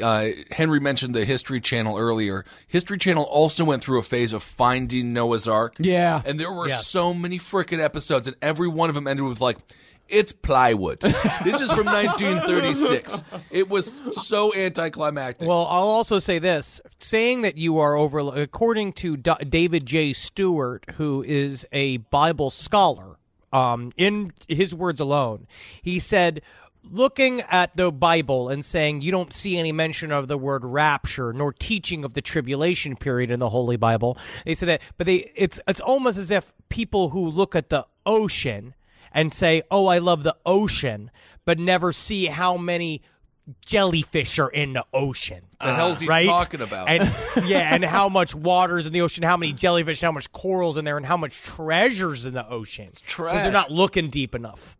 They're just looking at the surface, They're saying looking at that the it's surface. yeah. Yeah, you gotta look in, and then when you go in, you can find anything you want. Hey, man. Yeah, anything that's in there. Well, what many evangelicals believe today about, the rapture and all that was actually invented by a sour old Irishman named John Nelson Darby, who believed that the invention of the telegraph was a harbinger of the apocalypse. I honestly love this, man. Yeah? I would go back in time and nip it all in the bud.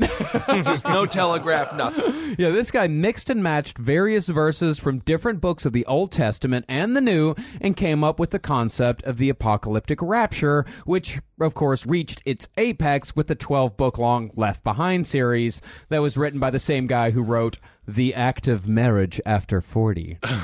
Man, are you a part of the group of people, because I think Jackie was too, where we all got the Left Behind. Jackie really got into the Left Behind series, but she didn't even realize it was Christian. Really? I also first got the book, and I started reading it first because I thought it was cool, because I was into all sorts of series at the time as a boy, and then somewhere I'm being like, This is about the love of Christ? Oh, yeah. How don't you realize that was Christian? It was pretty blatant. I mean, we got delivered those in our church. Yeah, but he wasn't in the same. He was not anywhere near the Christ people that we were near. Kirk Cameron. No, we were. We were Roman Catholic, Yeah. which is different. Kirk we Cameron. just got.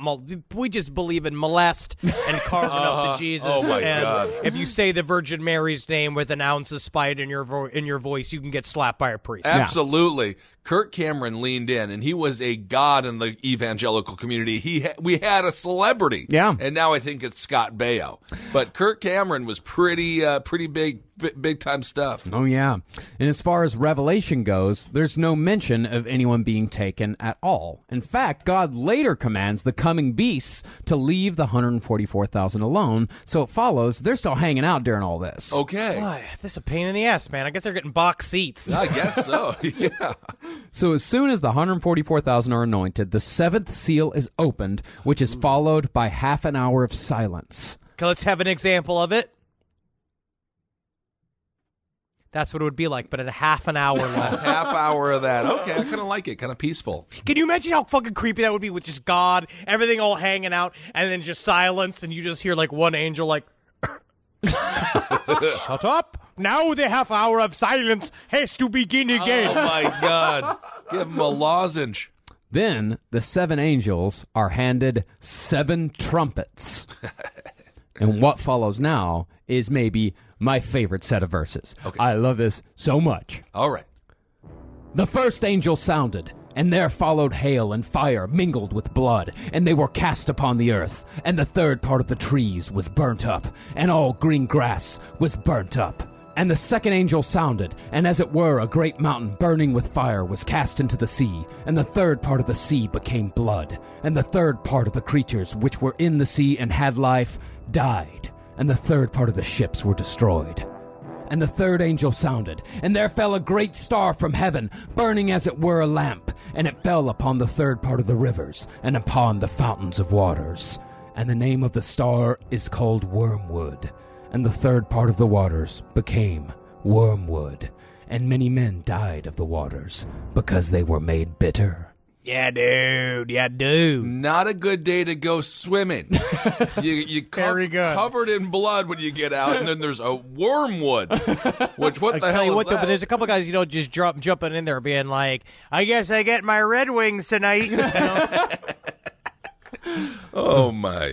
Now, wormwood is one of the more interesting names in the Bible when it comes to prophecy. See, back in 1986, some people believe that the third trumpet had officially gone off. That's because, in the Ukrainian language, the word for wormwood is Chernobyl. Oh, no. Interesting. I thought it was going to be like Dick Pine or something, but very cool. And the meltdown of a nuclear facility sure as hell sounds a lot like a star burning like a lamp that poisons the waters. So after that, the fourth trumpet goes off, and with it went a third of the stars, sun, and moon. But the fifth trumpet brought the abyss, and when the abyss was opened, a plague of locusts swarmed upon the earth, led by the demon Abaddon. They are directed to leave alone the 144,000, but as far as the rest goes, they are directed to torture them for 5 months by stinging them as scorpions. And I quote, "And in those days shall men seek death, and shall not find it, and shall desire to die, and death shall flee from them. And the shapes of the locusts were like unto horses prepared unto battle, and on their heads were as it were crowns like gold, and their faces were as the faces of men. And they had hair as the hair of women, and their teeth were as the teeth of lions, and they had breastplates as it were breastplates of iron, and the sound of their wings was as the sound of chariots of many horses running to battle. And they had tails like unto scorpions, and they were stings in their tails, and their power was to hurt men 5 months.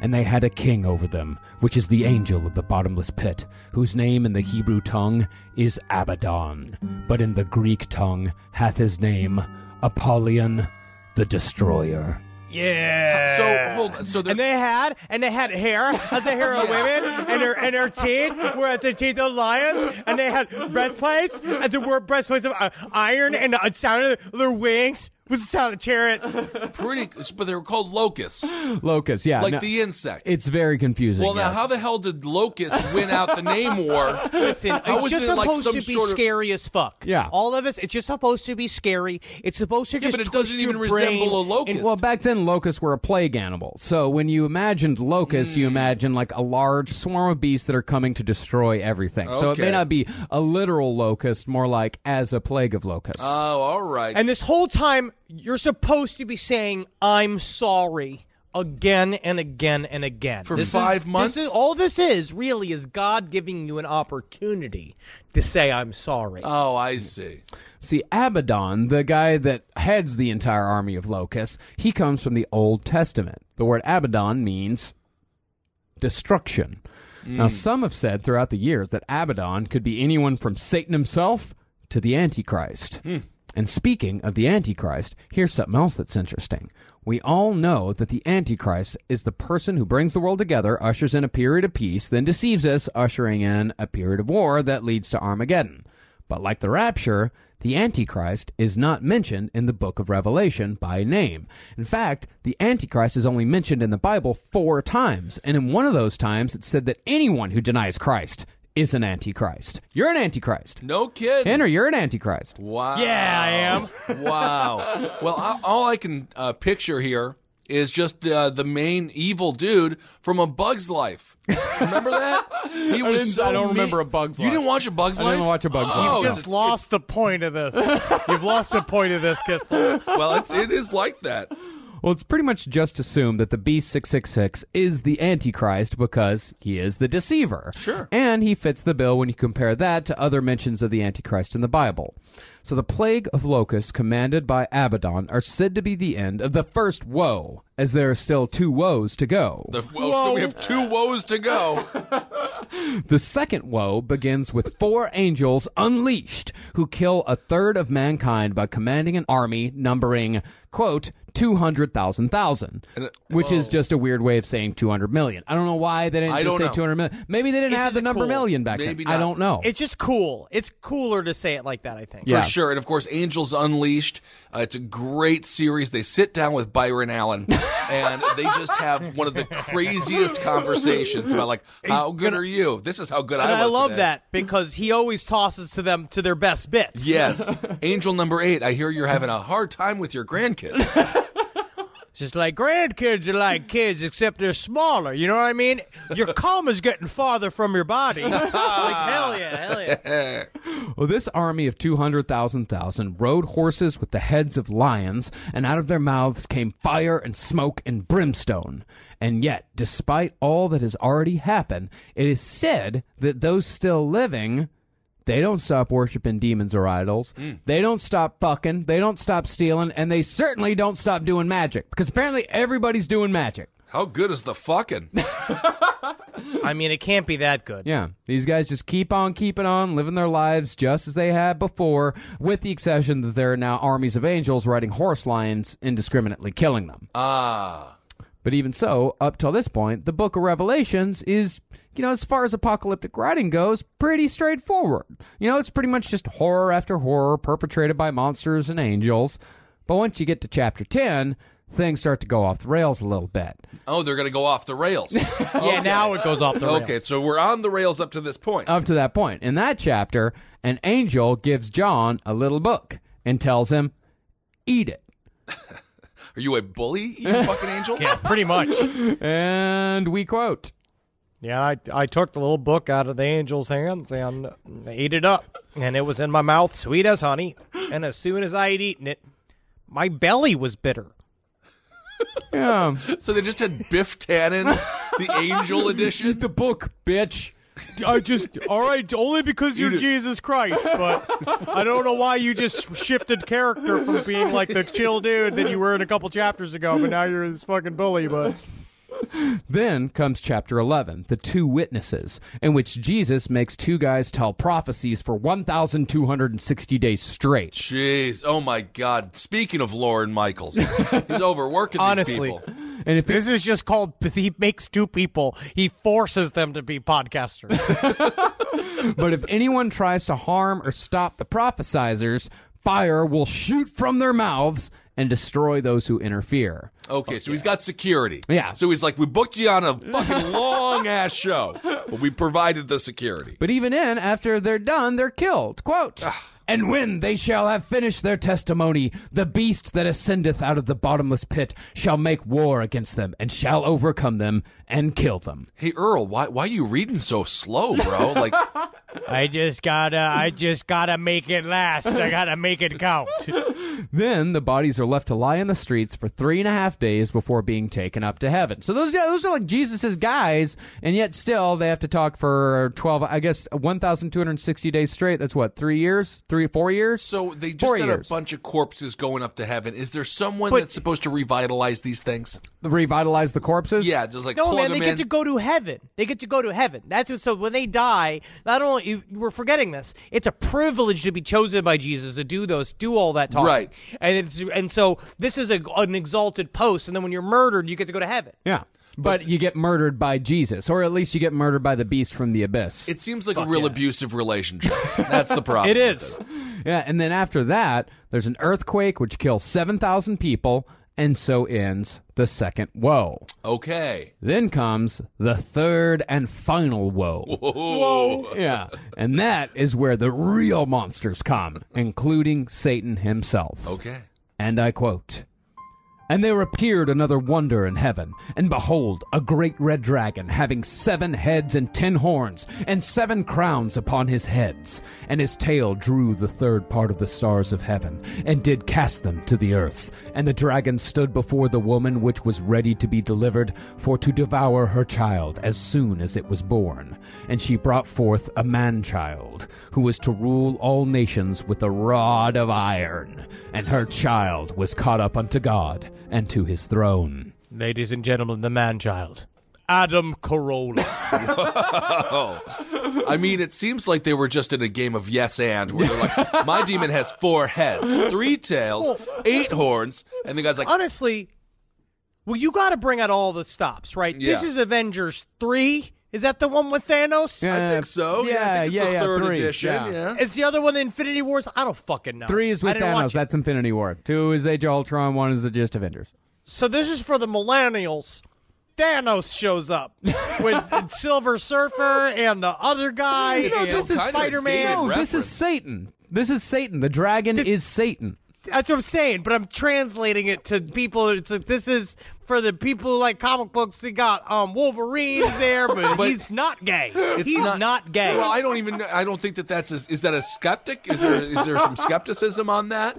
I don't know, man. But it's a dated reference. If you wanted to Is it? Well, because you're clarifying it or classifying it as an up-to-date reference. It's But not up to date. I mean, no, it came out 2 years ago. Avengers came out last summer. It's not that old. It's dated. Black Panther came out this year. No, I would think that was last year too. Well, that's it. Well, this chapter, Revelation 12, is the source of one of our most recent doomsday predictions.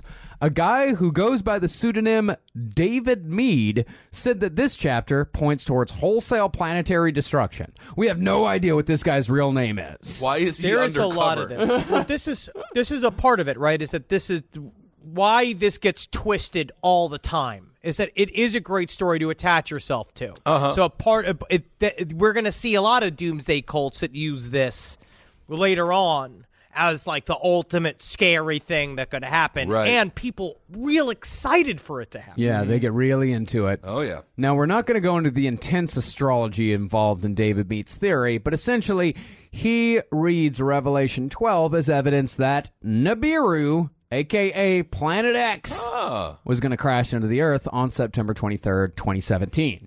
When that didn't happen, he moved the date to March of 2018, but didn't give an exact date that time. And when March passed, Meade moved it to April 23rd.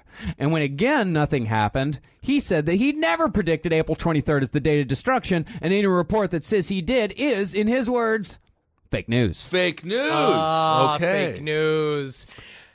But we still have another chance because Meade now says that while Nibiru is out of the picture, missed us, the rapture is definitely going to happen before 2018 is done. So, hey guys, enjoy the last couple weeks before the tribulations begin. Any day now, I feel like I'm talking to my mother again. But if I'm reading Revelation 12 correctly, I think it says that the woman gives birth to a full-grown man, and that man is Jesus. Like fucking Ace Ventura. And When Nature Calls. But I do know that the dragon is Satan. And after the birth, Satan follows the man into heaven. There, the archangel Michael gathers his army of angels and defeats Satan, who is cast down once more. So in revenge, Satan chases after the woman. But God gives the woman eagle wings. She gets away. Ooh. That's this fucking shit. And so, Satan calls forth the great beast from the sea, a leopard creature with bear's feet and a lion's mouth, and upon its head is a fatal wound that had been healed. And Satan gives the beast his power.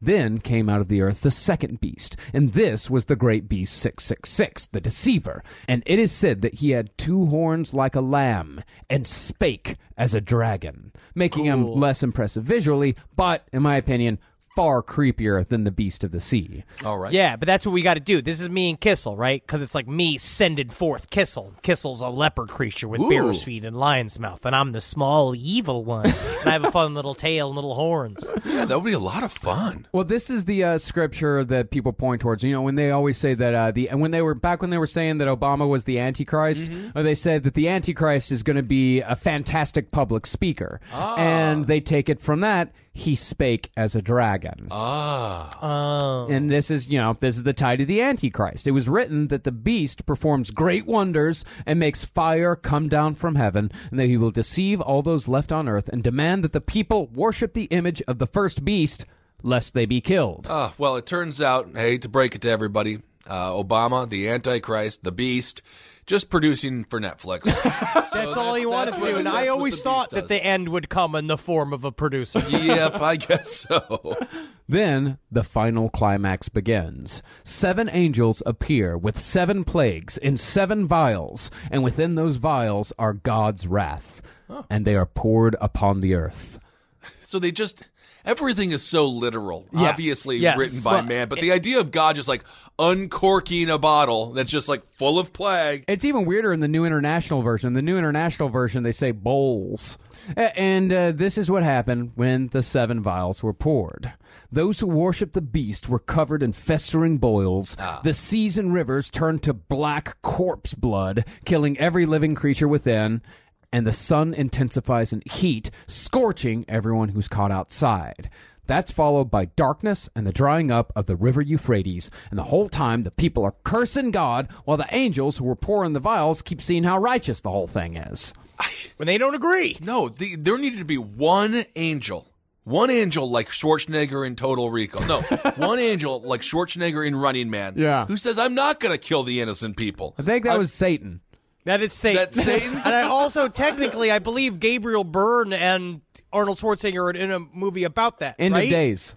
End of Days. End of Days. End of Days, That's yeah. And then there was also the Terry Pratchett, Neil Gaiman novel, Good Omens, which was about an angel and a devil trying to hide the Antichrist because they didn't want the world to end. And the Seventh Seal. Oh, yeah. Yes. And the Seventh Seal, of course. And after all that, this is what happens. And I saw 3 unclean spirits like frogs come out of the mouth of the dragon, and out of the mouth of the beast, and out of the mouth of the false prophet. For they are the spirits of devils, working miracles, which go forth unto the kings of the earth and of the whole world, to gather them to the battle of that great day of God Almighty. And he gathered them together into a place called in the Hebrew tongue, Armageddon. Jeez, I just get the feeling the guy who wrote this needed to go to therapy. Honestly, he was very, very upset. He was and he extremely really upset. wanted people to feel it. Now, did they say that Armageddon's like a place, right? Yeah, it's an actual place in Israel called Megiddo. Because in the old tongue, that place would have been called Har Megiddo, meaning Mount Megiddo, and eventually that word became Armageddon. You should have just wrote that. You should just wrote the actual name of the place and say it's going to be here. Also, I don't really like the idea of it just playing Har Megiddo. It just sounds like a Star Wars planet. Yeah. It sounds like one of those, I guess it's cool. That's what makes it cool. Yeah. So this dude, I mean, is it fair to say the dude who wrote this, he's like mentally ill? No. Is he not mentally ill? No, not at all. He just This has is he has a great imagination. Oh, okay. Well, Yeah. all Yeah, right. it's you're like saying that's like saying that David Lynch is mentally ill. He's not. He's a genius. No, he's a But genius. maybe that There's makes a him fine. ill. It's like a little tightrope. St. John the Divine is a genius. Like Okay, this is all a right. genius story. It is brilliant, and it's beautifully written. I wish I knew, but I wish I could read it in the original language, how it was originally written. Of course, all we have is just like I just have the King James version. You know? Right. Okay. Because, like, in the time of Patmos, the reason why he put the final battle at Megiddo was because this was the world's premier battleground. 12 or 13 major battles had been fought in John of Patmos' lifetime in the Valley of Megiddo, so it would make sense that that's where the final battle between heaven and hell would take place. Okay. But in Revelation, as soon as the armies are gathered, the seventh vial is emptied, and God says from his throne, quote, It is done. It's not quite the voice of God that I had in mind. It is done. It's a little more in line. I love it. And with that, another earthquake comes, and every city in the world is destroyed. That's how it goes down. Oh, Yeah. my goodness. And that, okay. and that includes Babylon, who is both a city and a prostitute in the parlance of the Bible. After the earthquake, John is taken to Babylon, and he says that she was sitting upon a scarlet beast with 7 heads and 10 horns, covered in blasphemous names. Oh, hell yeah, dude. And in her hand was a golden cup, and this is a quote from the Bible, quote, full of abominations and the filthiness of her fornication. It's that squirt. It's cum. It's cum and pussy juice. Yeah, hell yeah, dude. Fuck yeah.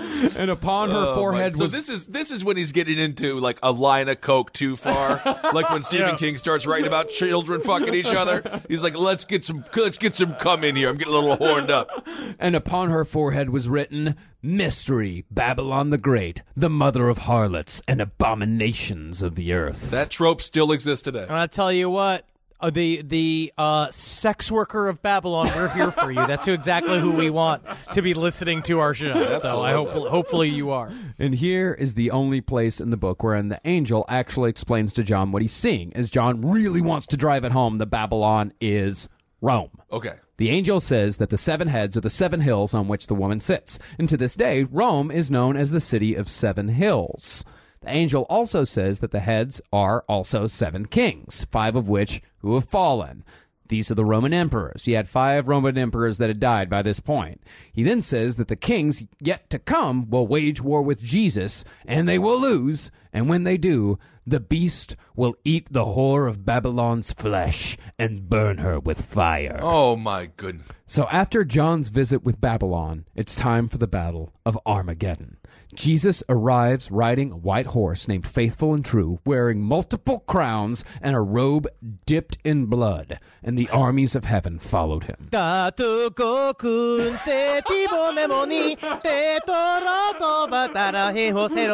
can't do all of the Evangelion theme song, but just imagine him fucking slicing through all his fucking dudes. Right. I gotta say, you gotta decide on one crown. One crown, If you're yeah. wearing multiple crowns, He's there's wearing- Cat in the Hat type stuff going on here. This is a big deal.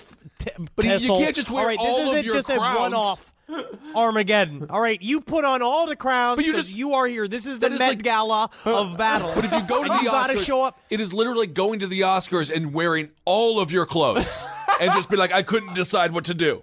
All of the rest of them are in fancy dress. You have to show up with your shit because if they see that, like, holy shit, he plans to fight from a horse and wear 7 hats on top of each other. He's crazy. very confident. He's dressing like, what is it, David Byrne from the Cars? Talking heads, The and just a Talking big Heads, suit. of course. Yeah, and Jesus, he wins. He captures the beast and the false prophet, the deceiver, captures them on the battlefield, and he sends them to hell, and he kills the rest of their minions, and this is, I guess somewhat like Evangelion, by shooting swords out of his mouth. Pretty awesome. Yeah. That's pretty cool. Then he captures Satan, the dragon, and binds him in chains. And thus begins the 1,000 years of peace, the millennium, where Jesus is surrounded by true believers resurrected. But after those 1,000 years, Satan is released for reasons unknown. They never say why. They just say that after 1,000 years, Satan has to be released. You got to give him a shot, man. I It's guess. like an appeals court, or it's like Jason Takes Manhattan. So after a short battle, Satan is thrown into the lake of burning sulfur, where he joins the beast and the false prophet. And then after that, All is well. Heaven and earth will now be one. Eden will be restored, and God will now live amongst the true followers of Christ, while everyone else burns in the lake of fire. Oh. Dang. And with that, the revelation of John the Divine ends with a warning that all of this was going to happen soon. And the thing was, kind of already did. See, it's fairly obvious that this whole thing was, at the very least, anti-Roman propaganda. And even though Revelation and Christianity had fuck all to do with the fall of Rome, the Roman Empire still fell. But even though the events of Revelation have already kind of sort of come to pass, that doesn't stop people from claiming that they're still to come, and they're the only ones that know when that date's going to be. Honestly, and they Cool. want it. So it's dangerous. bad. Oh, they want it want so bad. this. They want the tribulations times. They want Jesus to come back. To the point where they'll even try to trigger it. The first real seemed to be one of the first examples was a man named William Miller, who basically did his religious math after retiring to only read the Bible. He was a soldier, then all he did was sit and read the Bible, and he came up with his math saying that the revelations were going to spark between March 21st, 1843, and March 21st, 1844. And when it didn't happen, it led to a literally thing, because the Millerites were a big movement inside of America. Yeah, they followed him. Yeah, on October 22nd, 1844, was finally described as Millerites' great disappointment. Because And that's it the didn't day- happen. and that's There's the a bunch day of people going, That's the day I switched to Coors Light, and I'll never go back to drinking the Miller Lite. Well, that's wonderful stuff. I also think that Terminator 2 predicted some stuff here. Robots are the devil. Remember that at the end when he goes into the vat of liquid burning stuff? Yeah, this is very deep. Wow. That's key, too. That's very deep. It's like symbolism that you found inside of Terminator 2. Well, the most famous recent example of a guy who said he had the end of the world all figured out was Harold Camping. Oh, this fucking guy. Just a few years ago, Camping put together a $100 million advertising campaign through his Christian radio network that told people that the rapture was going to occur on May 21st, 2011. Mm-hmm. He and his followers rented more than 3,000 billboards across the world in over a dozen countries, telling people that the end was near, and people listened. People quit their jobs, they sold their houses, some spent their life savings, including their kids' college funds, just to help buy advertising. They even had like a caravan of RVs that would drive around the United States handing out pamphlets, telling people that the end was coming. They came to New York, and I have to say this, in full disclosure, a preacher screaming about the end of times, I like it. I love it. I like to walk down the street. There's love it something so much. about it that makes me feel like I'm in some bizarre film. Yeah. And then when it just kind of brings you out of reality. And they were definitely doing that. They were all over the place. Yeah, they were really big in Union Square. What is more fun than going to school, than going on an RV trip, getting to tell everybody the world's going to fucking end? Oh, I That's get fucking that, yeah. sweet. I have read stories from people who were children during that time, and they do not describe it as a lot of fun. No, camping was one of the biggest curmudgeons in AM radio history. Yeah, and the whole history of AM radio is nothing but curmudgeons. Yeah, it was horrible. He had done it for years. And speaking of New York City, just here in New York, a retired MTA worker named Robert Fitzpatrick spent $140,000 on local ads and then camped out in Times Square on the day in question, waiting for the judgment to come. And when it didn't, I'd seen some YouTube videos. He was miffed, to say the least. Miffed is the term for it. Huh. Well, I guess I'll just go to the M&M store then. My God. Yeah, he really built a lot of people with not a lot of money out of all of the little money that they had. But that's the thing, is that the money didn't go to camping. The money all went to advertising. Well, yeah. Because camping, it wasn't... He was pretty well off. Oh, he was pretty well off, but that was from the the Christian radio network, because a lot of the money that he was spent, the $100 million that was spent, that was his own money, because for him it wasn't about money. He wasn't trying to bilk money out of people. He was trying to make himself be important. It was all about ego for him. And he said that on May 21st, like when he finally emerged from his office, he said he was quote unquote flabbergasted. Nothing had happened, but he'd get back to everyone with an answer real fast. Of course. And eventually he just kicked the can down the road, said It's going to happen on October 21st. May 21st, that was the beginning of the invisible judgment. Real judgment's going to come in October. Of course, it didn't happen then either. But right before Camping died in 2013, he released a statement admitting he was wrong. He apologized to his followers and said that his efforts had been sinful. And in his apology, he quoted the book of Matthew. Heaven and earth shall pass away, but of that day and hour knoweth no man. No, not the angels of heaven, but my Father only. Only my God knows. Wow. Wait, are you singing a Kid Rock song? I don't know, maybe. Oh my God! There it is, folks. That's it. The Book of Revelations. That's all. It is extremely compelling. It is. It's super fun. Yeah, it's very good. Of course, we're not here to offend anybody that is of the Christian faith at all. No, of course. I mean, Some of us aren't, but I would say no. I'm not trying to. I understand why you. It's not about Christian faith. It's more just the idea of the Book of Revelations, and now the way it's spun. It's kind of the way it's spun, right? Because they're the people that truly believe that Mike Pence is the warrior of Christ. And that's the reason why they align themselves with attacking the people that are conservationists and people that believe in climate change and all kind of shit. Is basically because they're trying to game the end days. Yeah, that's where it that's gets the concerning dangerous. part. That's well, and that is the concern. I mean, there was I remember a lot of concern during the George W. Bush years that George W. Bush's evangelical faith was actually driving his foreign policy, and that the decisions made within the administration were to kickstart Revelations to get it going, and it can be very dangerous to take this stuff literally. Be very careful, but of course, but there are also some people that I read that do absolutely believe in the Book of Revelations, but they also read the Bible and say, like, but God told us to tend the earth and to care for the earth until his return, so we're not going to give up just yet. We're going to keep taking care of the earth until it comes back, but he's going to come back soon, but we're going to keep taking care of it because that's what he told us to do. Good luck with Monsanto around. Yeah, that Monsanto. I am Lord. actually, I do find it interesting that maybe we could make the big, because you ever see Pee-wee's Big Top? Have I talked about this before about how technically that he is Monsanto in that? No, I don't think so.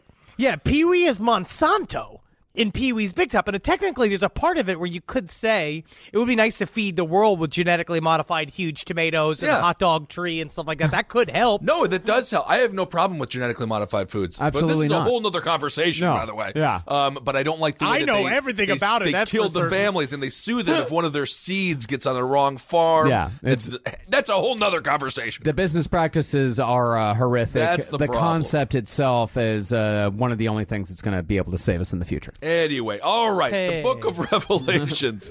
As mid-30s men, we have to end every conversation with the Monsanto rant. But thank you all so much for listening. I mentioned it just briefly here in this episode, but we got our special coming out. Yeah, real It's going to be $6.66. Really excited about it. Nearly finished. And please, if you want to support us, purchase that. We won't be doing that show ever again. And I think you guys really like it. So hopefully you guys take a look at it. We're already starting to formulate the dates that we'll be doing in 2019. We're really excited to see all of you out there, which I'm hoping to see all of you. Yeah. So I can say. Yeah. Yeah, I think that accent is, well, I don't, they still don't know where we're going. I will say that. And of course, thanks to everyone who supports us on Patreon. If you want to give to our Patreon, $5 or more get you all kinds of cool bonus content, including an interview series that Ben and Henry do, and Ben's creepypasta readings. And if you would like to hear me read the Bible more, I've done a lot of readings over on the Patreon page because reading the Bible aloud is something that I enjoy very much. There it is, $1 million, Six Flags on us. Don't forget, if you're the son of a billionaire, piss off your dad, give us $1 million, we'll take you to Six Flags. It's an easy way to do it, and we'll be so thankful for it. We'll be so much fun, and we'll do whatever, and we'll stay in touch too afterwards. We'll be friends. But we'll also remember we've got next week the birth of the wicked witch of the Middle East is coming upon us That's again. not a good thing to say. No. He wasn't even born in December. No. But I would say is that next week we got a special for you. It's a gift. It's a Christmas gift. Yes, we're for our fans. gonna break down the actual process of birth. And it's brutal. Mary had it tears. Yeah. It tears. They don't talk about that in the Bible. It tears. No easy birth whatsoever. No, we're gonna give you what you want next week. Absolutely. So be ready to be showered in blood. We're gonna have a bloody week. We are gonna open up a fucking throat on top of your heads. Absolutely. Yay. Just in time for Christmas. All right, hail Satan. Hail yourselves, every one of you. Helgin. Hail me. Magustalations. Enjoy the December season. Very good. Very good. Very good. Very good. Very good. Enjoy the December season, children. Weird.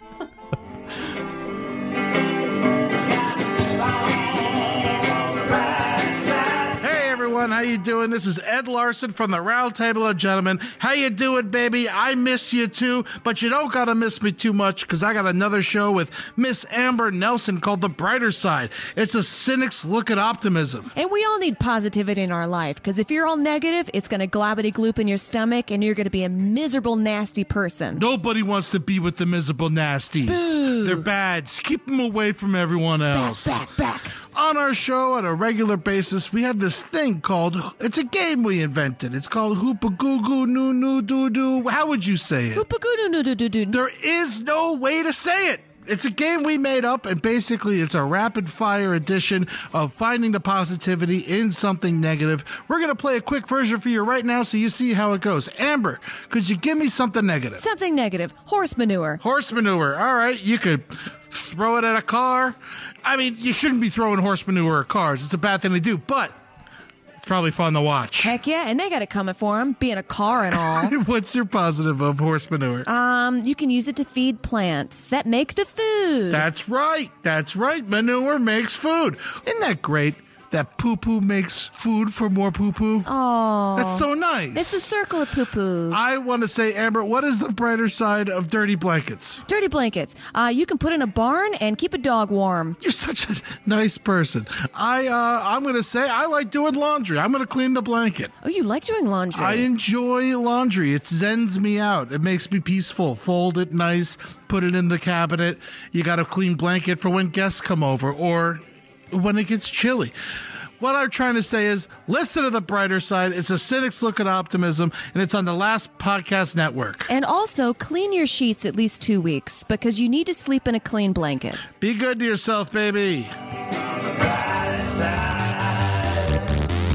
What's up, you Last Podcast fans? My name is Jackie Zabrowski. And my name is Molly Neffel, and we, along with Marcus, host Page 7, a pop culture and celeb gossip podcast that is nestled in the arms of the Last Podcast Network. Ever want to listen to Marcus gal pal down with a couple of daddy-thirsty women, talking movies and throwing metaphorical barbs at the sadist industry of Gwyneth Paltrow? And discussing our shared love of Jason Momoa's face and body, despite his terrible acting skills? Check out Page 7. It's a positive romp through the boob tube and the funny papers that'll be sure to leave you loving Guy Fieri and knowing way too much about what Hulk Hogan said during his sex tape. Oh yeah, he kept burping up barbecue while she boinked on it. Don't worry, we talk pop culture the way that most late 20s, 30s, 40s people talk pop culture. I may not know exactly what Bella Hadid does, but I know what love is. Now is not the time for Forrest Gump impressions, Jackie. We are in the middle of an ad. Okay, don't tase me, bro. You are a beauty that's fixin' to get iced by the beast. The only way you're gonna ice me is with a cool tolly of Mango Rita. Oh, get off it. Everyone knows that Grape Rita is the best flavor. Actually, maybe they are all the best flavors. Well, except Strawberita. Just saying. Try out a new flavor in your brain meat. If you like the razzmatazz of Last Podcast, please check out the ridiculousness that is Page 7, wherever you listen to your podcasts, as well as the other shows on the Last Podcast Network. I think you might like it.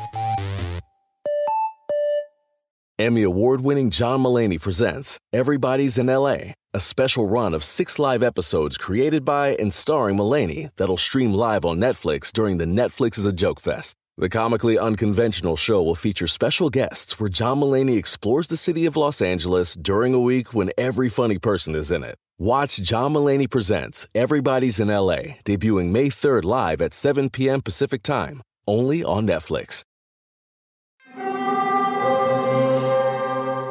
Hear that? It's the call of the Crave. And when the Crave calls, you know what to do. Try the $5 Bacon Bundle, because the only thing better than a White Castle slider is a White Castle slider topped with crispy hickory smoked bacon. So pick any two of either the Bacon Cheese Slider, 1921 Bacon Cheese Slider, or Chicken Bacon Ranch Slider. And also get a small fry for just $5 with the $5 Bacon Bundle. White Castle. Follow your Crave.